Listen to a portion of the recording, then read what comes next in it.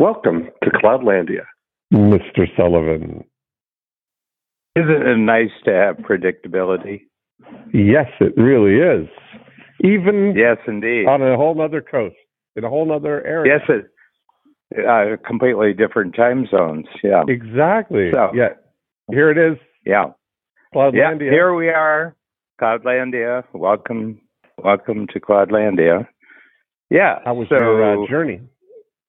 Well, it was great. We were in Carlsbad. We are in Carlsbad, which is up the coast a little bit from San Diego. Very familiar with Carlsbad. Yeah. And yeah, we had a very fascinating evening on Wednesday night and all day Thursday with a Dr. Todd. He's got a longer last name, but he just calls himself Dr. Todd, and he's I think made a fundamental breakthrough in age reversal. Really? Wow. Yeah. And Richard Rossi put us onto him, and that's fascinating. I won't go in great detail, but it's kind of, he discovered, I'm just telling you what the thesis is here. Yeah. That he discovered a fundamental, kind of like a stem cell, a very small stem cell, and they're called V cells, very small stem cells. And it looks like they are present during pregnancy, but when the baby's born, these these little bits of something, they actually kind of go to sleep.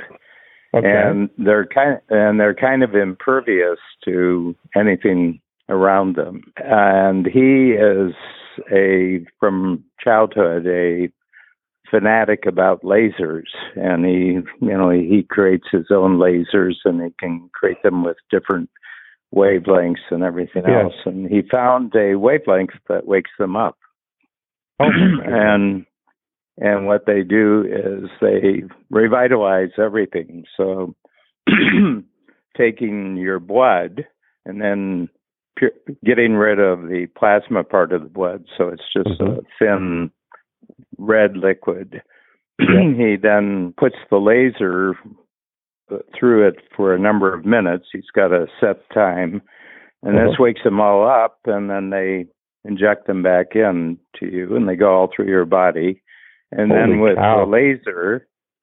the laser, he picks certain areas where you have pain or inflammation, and they cluster there.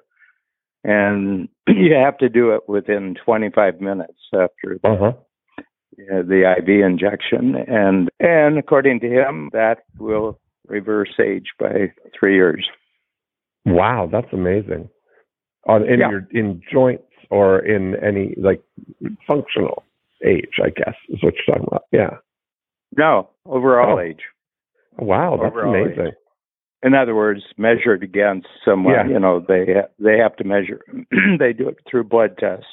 So this is what this part of the trip was for. And last night we had a wonderful evening out with Paul Abel, and who lives not too far from here. And this afternoon we're visiting with Mike Koenigs and tonight. And then we're off to Tucson and Canyon Ranch on Monday. What a life! This is great. You're out. What a life! You're out on the mainland. Out in the mainland. Yeah. Meeting and greeting and the like. Yeah. Doing mainland things. So just touching people and no. But new mainland things. So anyway, I've done all the looking at videos of people who have, different theories about can age be reversed, and the interesting thing is that the one who is sort of considered furthest ahead with this is Dr. Sinclair from Harvard, David Sinclair. And you may have come across him through it, but he spoke at Abundance 360, and then he was the first person to speak to us on our trip to Boston and New York in August, on the trip where many scientists and doctors came in. and showed various aspects. They were working on various things, a lot of it specific to particular diseases. And anyway, but Dr. Sinclair is the one who is, is reported to be further ahead than anyone else with this in the strictly medical world, as it exists in a major university like Harvard. Well, he and Dr. Todd have teamed up. The two of them have teamed up. And so Dr. Todd on this end is going to design tests, and Dr. Sinclair is going to use his lab and his graduate students at Harvard to test out the tests. Oh, this is awesome. Well, that sounds fun. And it's nice to get to see Mike and Vivian. Yeah. So anyway, how long have you been going to Canyon Ranch now? Too. That's 32 years. I think this is our 55th trip. I think. Wow. 55 trips. Yeah. It's aging. You mentioned that last time. You were there. Yeah. Kind of. Yeah. They're not. Is the next generation not really taking the ball? Well, they sold 2 years ago, 3 years ago, and a big corporation, big corporation out of Texas now, and it's the person who bought it is in the billionaire category, and it was a place he liked going to, and then he bought it, and but now there's no visionary. It's a nice place. Yeah, now there's no visionary founder. Yeah. Well, they kind of created the luxury spa industry in the United States. They've had this for centuries in Europe and other places. There's been Asia and places like that. They've had, luxury in relationship to those societies. But they started in the 70s, I think 76 or 77, and we kind of came on board in 1990, I think 1990. So we were there, and they had gotten off over their rough beginnings because it was a dude ranch, a dude ranch that had failed, and they took over the dude ranch. And they weren't quite sure what the model was for the first 10 years. And so it was kind of Spartan that they fed you not a lot and things that you didn't necessarily like, and that was supposed to be good for you. Good for you. Yeah. But you'll do it once and you won't come back. So they decided to actually treat people better and and give them food they actually like and as much as they wanted to. And we hit them right about that point, And but it really was looking back, it's really the crossover point where Babs and I really got serious about health and fitness. Our trips there, they had good doctors, they had good testing. So it's one of the difference makers on the trip. Yeah. Well, that's awesome. What about yourself? What's been going on? Well, Dan, I'm almost have to tell you. I had somewhere mainland. Yeah, on the mainland. But you've been doing other things. It's the dead of winter here in Florida. I had to wear pants today. It only got up to 52 degrees, and we've had about 10 days of cold, like 50s weather, and it's going to get back up into the 70s this week. But it's been a long 10-day winter so far. Yeah. Do you notice that 50 degrees in Florida is a lot colder than 50 degrees in Toronto? Well, I'm, as you know, I'm 22 years into a snow-free millennium right now. And that's, the only time, of course, that I made any adjustment or any risk of snow was for you to come to either Toronto or Chicago. So since you started the, 10 times program, and I was in group number 1, that was the only, I had a perfect snow-free record up until then. Then, yeah. It's only been twice that it's actually snowed while I was there, but I made all the rules that as long as it doesn't touch me, that's fine. I can get away with it. I make the rules, so I say it's still. We had just the week before we were leaving, we had the most remarkable real snow. Like there was when we left, there were 2.5 feet on the ground, but it had stayed very cold. It stayed in Fahrenheit. It stayed down 8 to 12. So there was no melting. And then it got another powdering, and everything turned, beautiful white again. And it was actually the finest stretch of, if you're going to like winter, you like winter that's white and crisp. I know that in the spring and everything, you get all sloppy. It's all slush. Yeah, exactly. That's no good. All slush. It's icky, And, of course, Toronto is completely locked down, as Ontario, Canada. So none of the restaurants are open, and you can't be running your business in person, and it's very strange. It's very strange. It's almost like there's somebody somewhere in the country. I wonder if we can just stop everything. I wonder if it's possible just to stop everything. But that got 50,000 truck drivers. That's all the excitement. All eyes on Canada with the truckers. And beautiful 50,000 trucks in Ottawa. I mean, nothing particularly useful goes on their way to Ottawa. Right? Anyway, right. No, they're in Ottawa now. Oh no, they are. They made it. Okay. Yeah, the Prime Minister fled. He has gone to a secret location. Okay. Because he was afraid they were going to come to his neighborhood with their semis. Unbelievable. Yeah. What a crazy time. Well, it's what happens at the meeting place between Cloudlandia and the mainland. I think that's what's happening. Well, I've got some breaking news from Cloudlandia in the Mr. Beast category again. I depend upon this.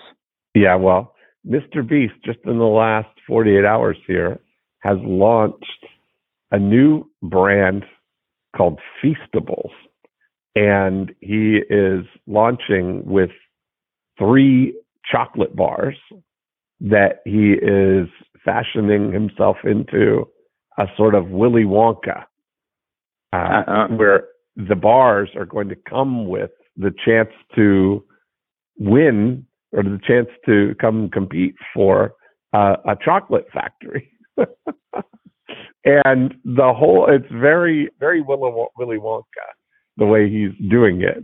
But he, again, using the VCR playbook, is the founder and visionary of the company, partnered with his management team and Reed Ducksher from Night Management. They're incubating the company, the capability of it, and I'm sure, I haven't found out yet who, but I know, of course, that they will be, have a manufacturing partner for that. But somewhere along the line, you got to make something. Well, that's exactly it, and that's where if you're operating chocolate, somewhere along the line, you actually have to make the chocolate. Yeah, and so somebody's going to make that. He was mentioning going through it when they were testing chocolates. Like it was, sample after sample, which I'm sure is people. They probably put out a RFP for a manufacturing partner for that, and got all the samples of the kind of bars that they were able to make. So he's made his selection on the three initial flavors, and they're launching now. And I thought, man, what an interesting. He's up to 89 million people now, 89 million subscribers Which is just, I mean, so great when you think about. I was thinking about if we look at the VCR formula, if we look at the vision, capability, and reach, that being on the reach side of the equation is the multiplier. That's the multiplier. It really is. So you think about if you're going to invest in any one of those three things, if you're going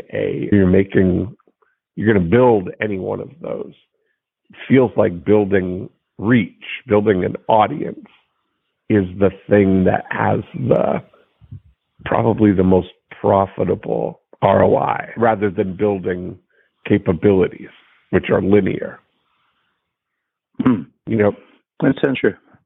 Yeah, because you think about it. But it seems to me that take away any one of the three, though, it becomes not profitable. Yeah, no, absolutely. But you can't. But if you're going to focus on one of the factors, right? If you're going to focus on one of the factors, like you're starting now and you're deciding, I'm going to enter Cloudlandia, I'm going to enter the VCR playbook here, and you know, developing your capabilities, if you're thinking about in the physical realm, is going to be a limitation because you're dealing with the linear nature of growth. Like in order to make more chocolate bars, you have to physically make more chocolate bars. In order to sell more chocolate bars, you have, you know, you're making, like Mr. Beast is making a video that will go out and may be very successful if he had 8 million subscribers, and it's the same amount of work and the same amount of effort and creativity to go into and distribute this idea, this video, to 8 million people, but distributing it to 80 million people doesn't take any more creative effort. It's a 10 times multiplier. But the person who's making the candy bars, making the chocolate bars, has to physically do 10 times more work to produce 10 times more output. It takes 10 times more chocolate. It takes 10 times more paper. It takes 10 times more labor to go through that process, even though the formula or the workflow, the SOP procedure, the algorithm is but stable. what happen? But here's the thing: what happens if the chocolate isn't any good and the word goes through people? That was the exact thing. That's why he said he tried so many, you know, to find just the right one. Because if he's going to put his name on it, and it's not a short-term thing, if he's looking to build a sustainable thing. And one of the things he did was choose. He's got some sort of a digestive issue, and so these were kind of as pure as he could. There's only 4 ingredients in them, so they're GI friendly chocolate, which makes a big difference as well. But that's exactly the thing, is you have to choose the partner. I mean, Hollywood's a great example of Hollywood, you know, had a great reach. But, you know, I mean, I haven't seen an actual movie for 3 years, you know, actually, because it was such crap. You know, that, you know, and so their reach, and of course they've lost reach because Netflix has the big reach. But the thing is, you know, it's an interesting thing because I think that there's a dynamic that when after a certain point, quantity doesn't become quality. Right. Agreed. Yeah. And often it's an I think there's Yeah, I think that there's a dynamic. Well, I mean, I agree, but he's a one-off. Yeah. Mr. Beast is one-off. Somebody said, "Well, I'm going to be like Mr. Beast." Well, sorry, but that one is taken. Yeah, and it's a very interesting thing. Is that all sorts of new vision and new capability can constantly develop, but all kinds of new reach can't be developed. There's reach that you get, and then we have a word called overreach. Yeah. I think Mark Zuckerberg's a good example of that. He has $3 billion nominally, apparently, but there's such negativity now flowing through the system. Right. And so he's got $3 billion. It's a problem. There's caused problems. So, yeah, I'm more inclined to believe that you can't separate V from C from R. That I think that probably is a unique ability thing. That has, and this is a unique one. It's Mr. Beast and his production. His management company and all the other capabilities that come along. The power is really in the perfect VCR. Yeah. It's interesting. Yeah, it's interesting. It was just an interesting observation that you think about that often.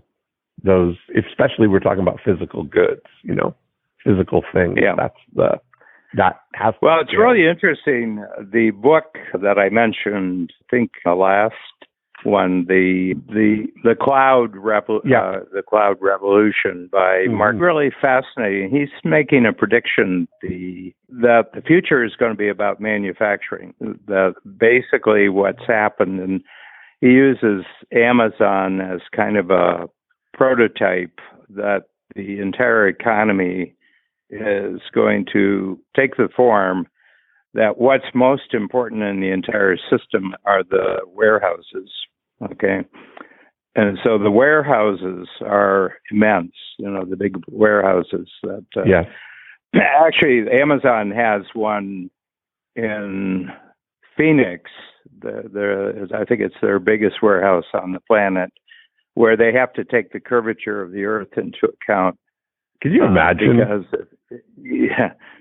Because it drops a little from one end of the building to the other. That's crazy. Yeah. And, and it's the prime area where robots are actually developing. The warehouses are the robots because there's really heavy packages, there's dangerous stuff. So what he says is that the economy is gradually reforming itself, where you have hundreds and thousands of large warehouses. Yeah. And then you have manufacturing as a service. Okay. And he said that basically manufacturing, you can create all aspects. So if you think of the inputs where you bring the raw materials in, and that would be, you bring the raw materials, and you think of that as part of the service of manufacturing, is bringing the raw materials, and they bring products in, and the factories and the warehouses more or less become the same thing. You have you'll have the factories that produce it out, and then it shoots off across the entire network to all the other warehouses, and then you have the delivery services, which are also part of the manufacturing process. So right from the raw material stage, all through the manufacturing, the warehousing, and the delivery, that's all considered the manufacturing process, Right. And there's a constant improvement using artificial intelligence and robotics of every stage of that process, and it's competitive. You can actually outsource it. Like there's people who just become very famous. It's like Mr. Beast with his Knight. Is it called Knight? Well, Knight Media is the company, but Reed Dutcher is the guy. Yeah. Well, so that's a who for Mr. Beast. Right. That's exactly right. Who. So you have all these who not hows from the raw material stage right to the last 50 feet of delivery. And so this is his notion. And where it really pays off is where you've got a tremendous amount of real estate. So the United States is just the ideal setting for this because you got 3,000 miles to work with, and there's people living all along the way across the 3,000 miles. So he said that we're right on the threshold of this, and it's already happening. One of the things I didn't realize is the big malls, the big indoor malls, they're being turned into warehouses.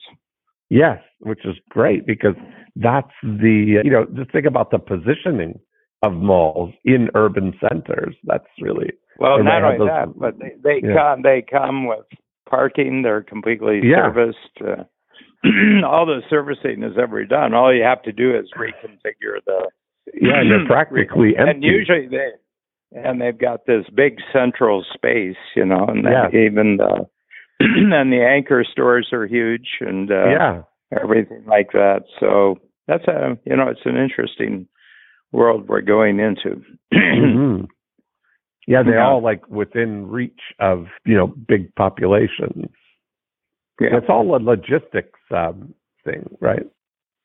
But that's distributing things to and it's been exciting to see just the number of and the scope now of the home delivery. There's other services now, like they've partnered. Mr. Beast has partnered with a company called GoPuff, which is a home delivery service that will go, deliver anything from your town, kind of thing, right? More like Postmates, or not just food. They'll go to the pharmacy or the store or the post office or whatever you need. So you imagine, you've got now this growing network of, home, the last mile kind of network of people instantly able to move things around.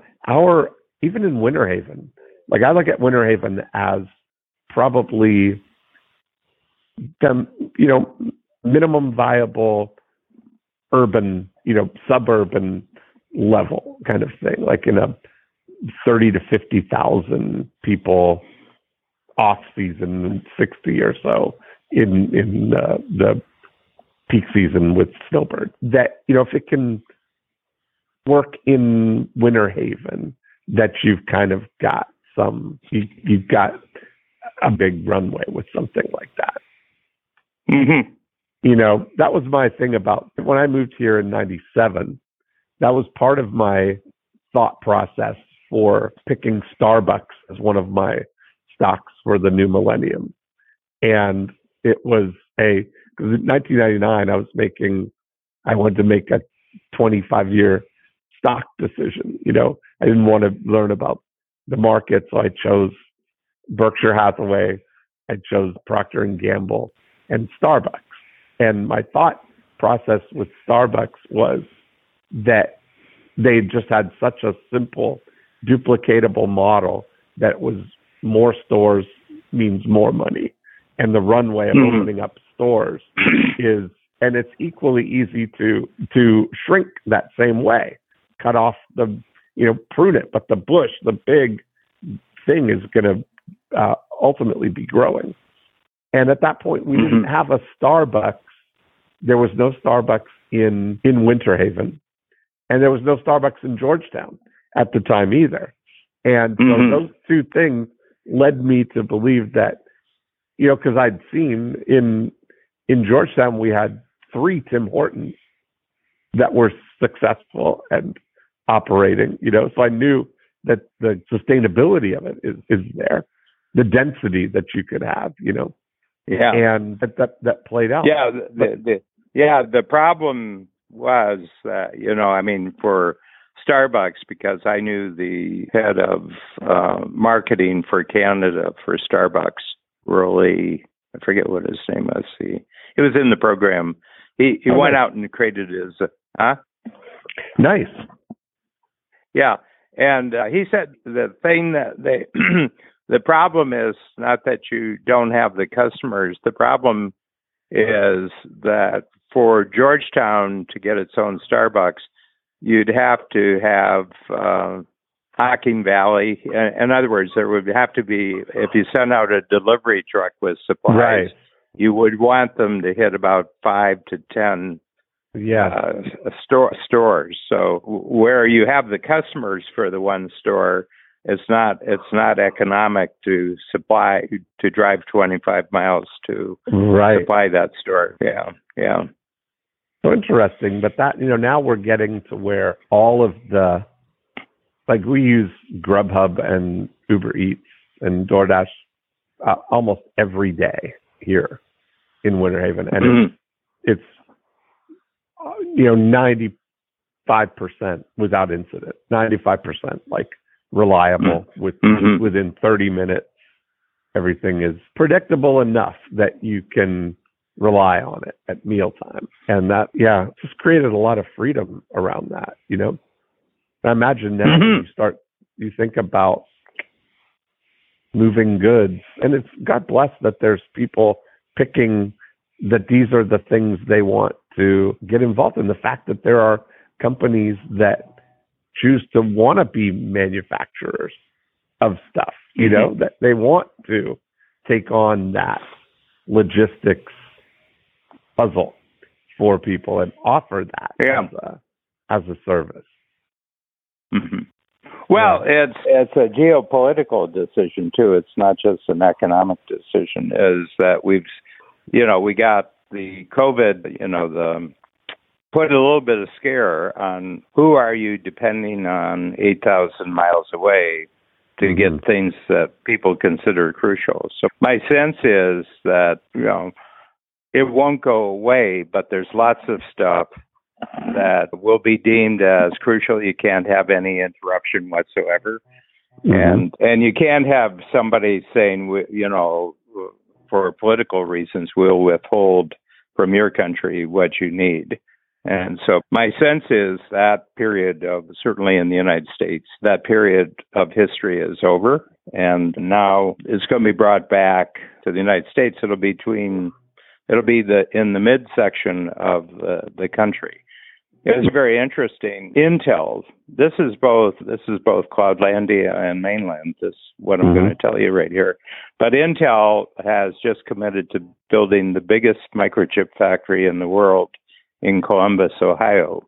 I heard about that. Yeah, you mentioned that last week. Yeah, that's happening. That's amazing. And it's really interesting. Not on the coast. They're not going to build it on the coast. Right. And the interesting thing is, because the one industry that was disadvantaged by the chip shortages was the automotive industry. Because any car today, if it's reasonably, it's in above 40,000, or that probably has 100 to 150 chips in it, right, that have replaced mechanical parts over the years.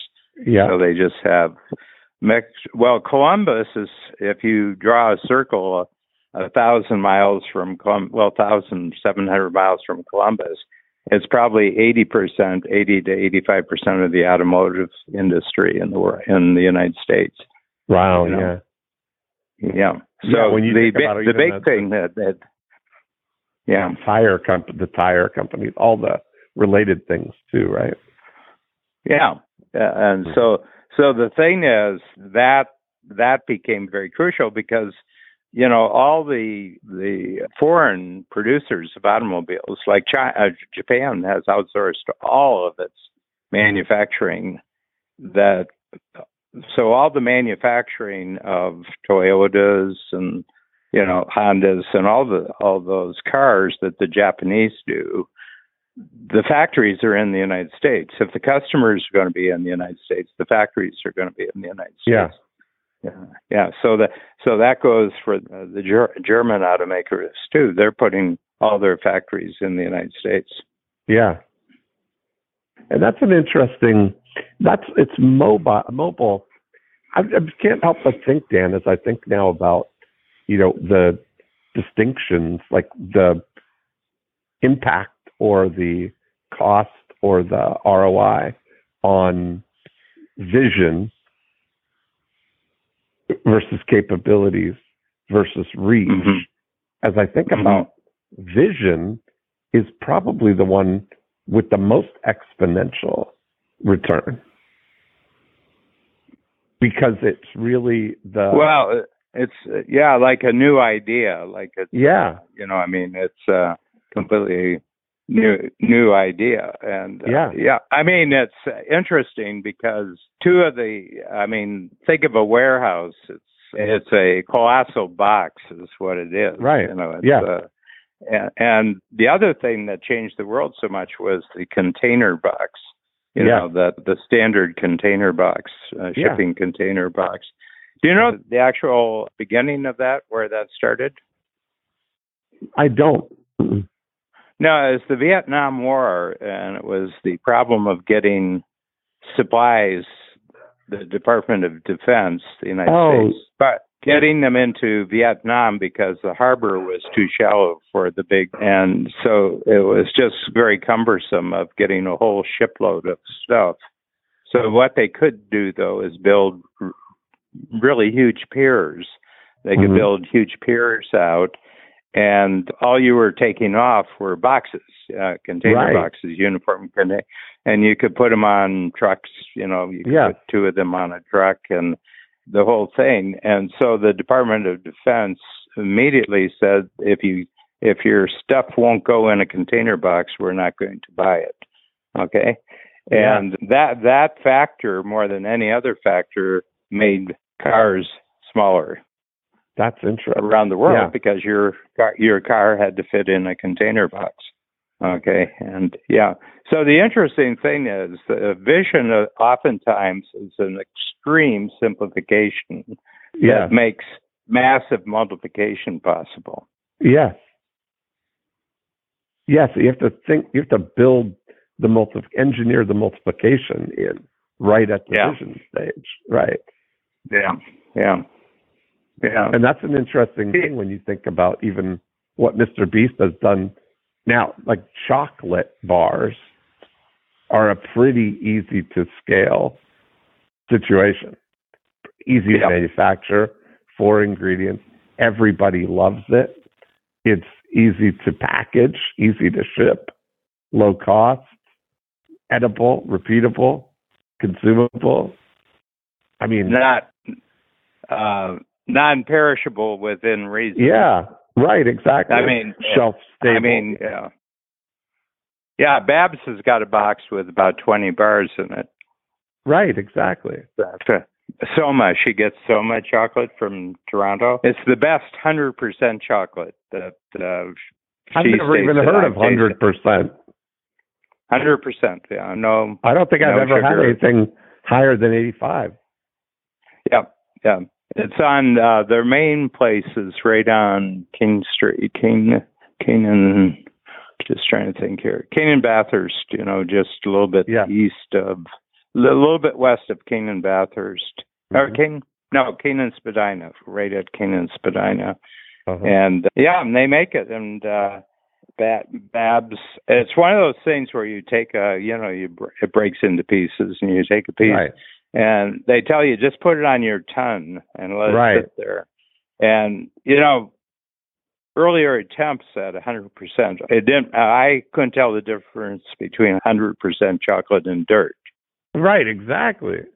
That's what I was going to say. Like this tastes like a barnyard smell. Yeah, but it's actually you get quite used to it after a while. And so she loves it, but, things that are not bad for you, you can still get addicted to them. Right. Yeah. Yeah. So, well, it'll be interesting. I mean, it's not a crowded marketplace, chocolate. No, exactly. But when he's building in he's gamifying it, that it's going to be part of the, randomly there will be golden tickets inside the chocolate, just like Willy Wonka. Yeah. Where you get to come and be part of his, production. It's like the chocolate lotto, actually. Yeah. I'm starting to see this whole thing, the buffer of where he's got an interesting relationship with what Knight Media does for him as the integrators. That's really, it's the closest probably to EOS in a way, like what. Yeah. He's the visionary founder. And Reed Ducksher is the integrator of all of this, that finds and, nurtures and builds the support infrastructure for it, and that's a pretty amazing thing, what he's been able to do. I don't know whether he started out as a Reed Ducksher, I'm talking about now, he's founded Knight Media. He started out as a sports agent.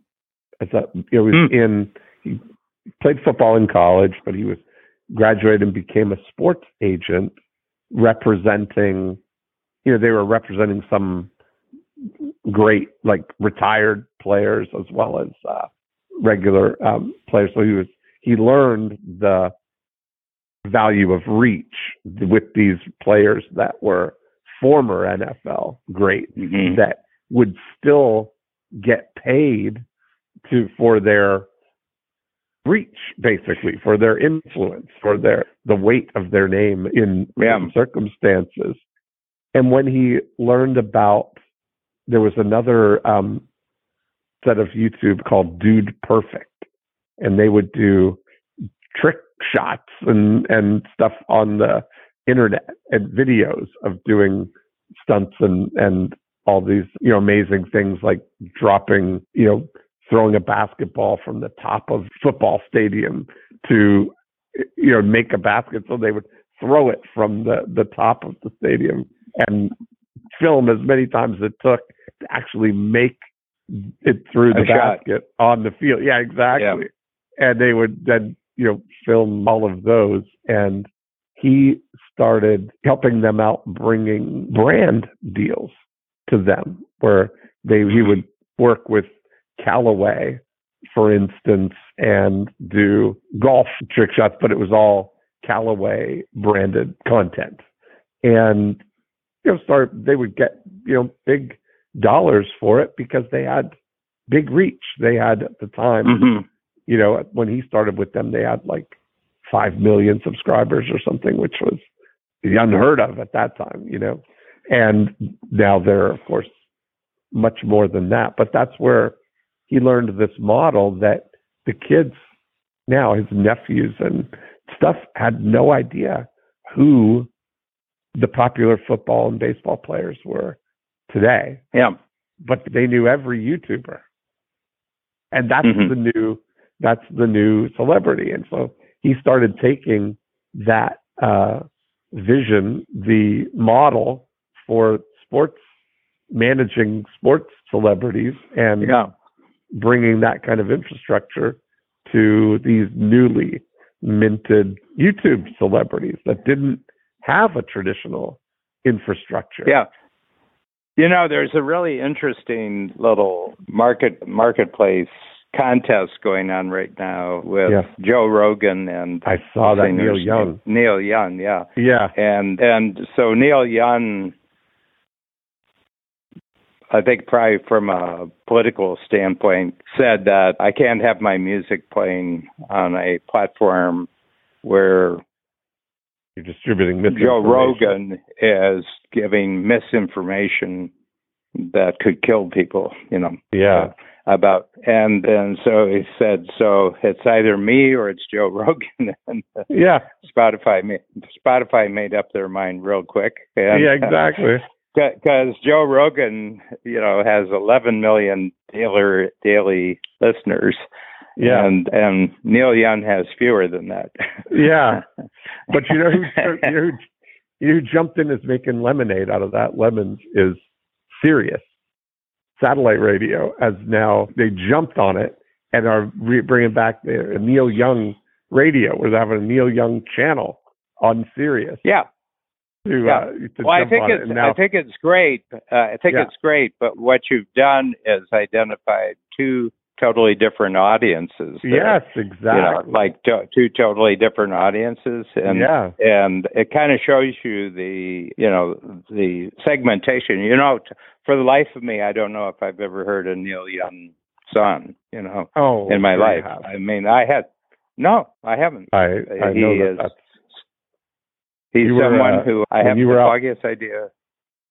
No, I don't have any. Swinging in the 70s in your advertising business and the world. Nope. Neil Young was. Nope. Really? Nope. Wow. Nope. I had to go and read his biography on Wikipedia. Yeah. I said, He's a Canadian treasure, Dan. He's a Canadian treasure. That was when. Just rethink those two words. When Yorkville was the place in the 60s, that's where they all came from. I arrived in the 70s. No, but I don't.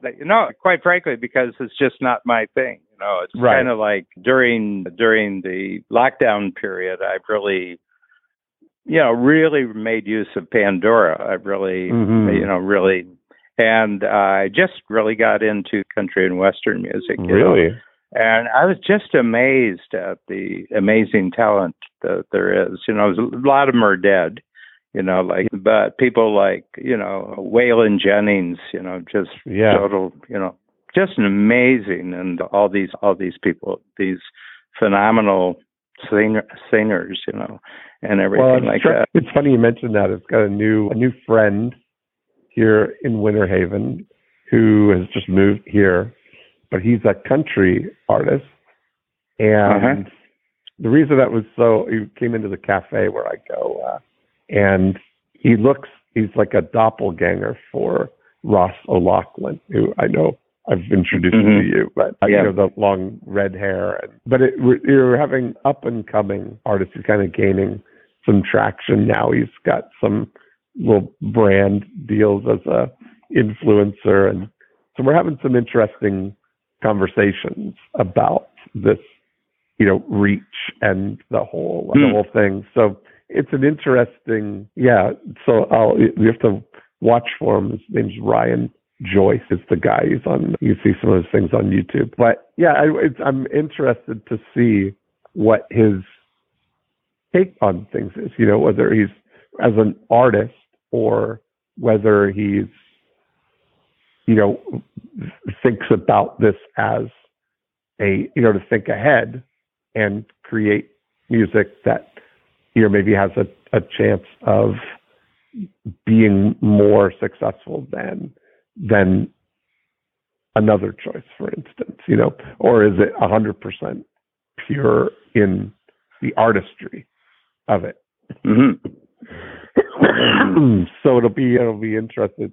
I've just had a couple of interactions with it, but enough that we're gonna, because we just run into each other there, and after the last conversation, he said, let's plan to come and have a conversation here, because either one of us is kind of running on the thing. But I think he's going to be an interesting guy, to have that kind of, whether you can manufacture, vision, capability, and reach, whether he's, receptive to something like that. Because I definitely think you can make a big difference if you strategically think about what's going on, Yeah.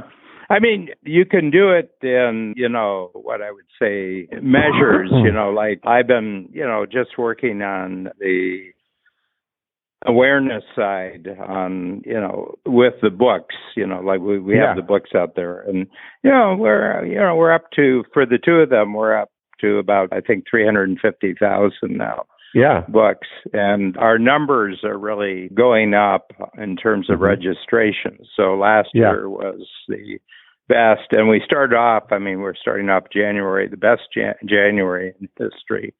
And I think it's a function that there's a lot of talk about among certain people. I think it's an affiliation somebody reads a book and they recommend it to 2 or 3 other people, and and it goes along like that. But the numbers for Who Not How are really great because we had a big push at the beginning. There was a lot of marketing. There was a lot of podcasts. But after about 6 months, we were working on the next book. And but the weekly numbers have remained constant now since about July of last year. Every week, the numbers are just about the same. So this is really, this is really a good thing. So there's probably about 500 to 700 books sold every week. And it goes like that. And the next one is selling really good too. So the big thing is that we're only looking for a certain type of person. We're not looking for a quantity of people. We're looking for a sufficient number of quality people. So I think you have to start with what is your own ultimate personal vision, And I'm definitely looking for really ambitious, successful outliers. Right. I was looking, it's funny you mentioned it, but I've had a nice little text exchange with Ben yesterday. We were catching up, and we're going to get together in the next week or so here. But yeah, that's pretty exciting. Yeah.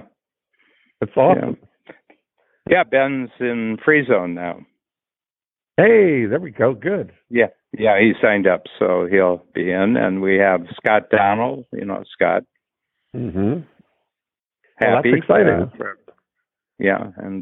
So this year we'll probably get a lot because my deadline approaches for moving on from 10 times. And we've got 4 coaches who are getting ready to take over 10 times. So, it's fascinating. And the new program, the Lifetime Extender. So my goal was 100 for December 30 or January 31st, and we're at 90 right now. That's exciting. That's exciting that Ben's in Free Zone. That's great. Yeah, I think he'll contribute a lot. I do too. Yeah. I love it. All righty. I love it. So next week we're off, and I don't know what I'm going to do with myself. Yeah. I mean, it's just, I'm going to sit here and reflect. I'm already anchored in my mind. My homing device sits me right here at that time. So I'm going to sit here, and I'm going to do some more thinking about the VCR formula, because now I'm seeing a lot of the distinctions between vision, the capabilities, and reach, and realizing which, where, because you can come from either way. That's the great thing about it. You can. Well, the other thing is that you can be world class in all 3. Yes, absolutely. Yes. Yeah, I mean, organizationally, you can. Yeah, well, basically, that's kind of the the USA is kind of like that. The vision. I mean, the greatest national compelling offer in the history of the world, life, liberty, and the pursuit of happiness, Yeah. And you can't top that. Yeah. And then the capabilities, massive capability. Yeah. And the reach, enormous reach. Yeah. That's it. And Aircraft Carrier Group, greatest combination of vision, capability, and reach in military history. Yeah. I love it. Yeah. Yeah. You think the United States is really far away? We'll just send one of our carrier groups. We'll bring them real close to you. We'll bring them real close. That's the best. I love it. Yeah. You think the U.S. is 5,000 miles away? Dong. Ding dong. It's just 10 miles offshore. Here we are. Yeah. That's funny. So anyway, Well, give Mike and Vivian a big hug for me, and I will talk to you in a couple of weeks. Okay, bye. Okay, bye.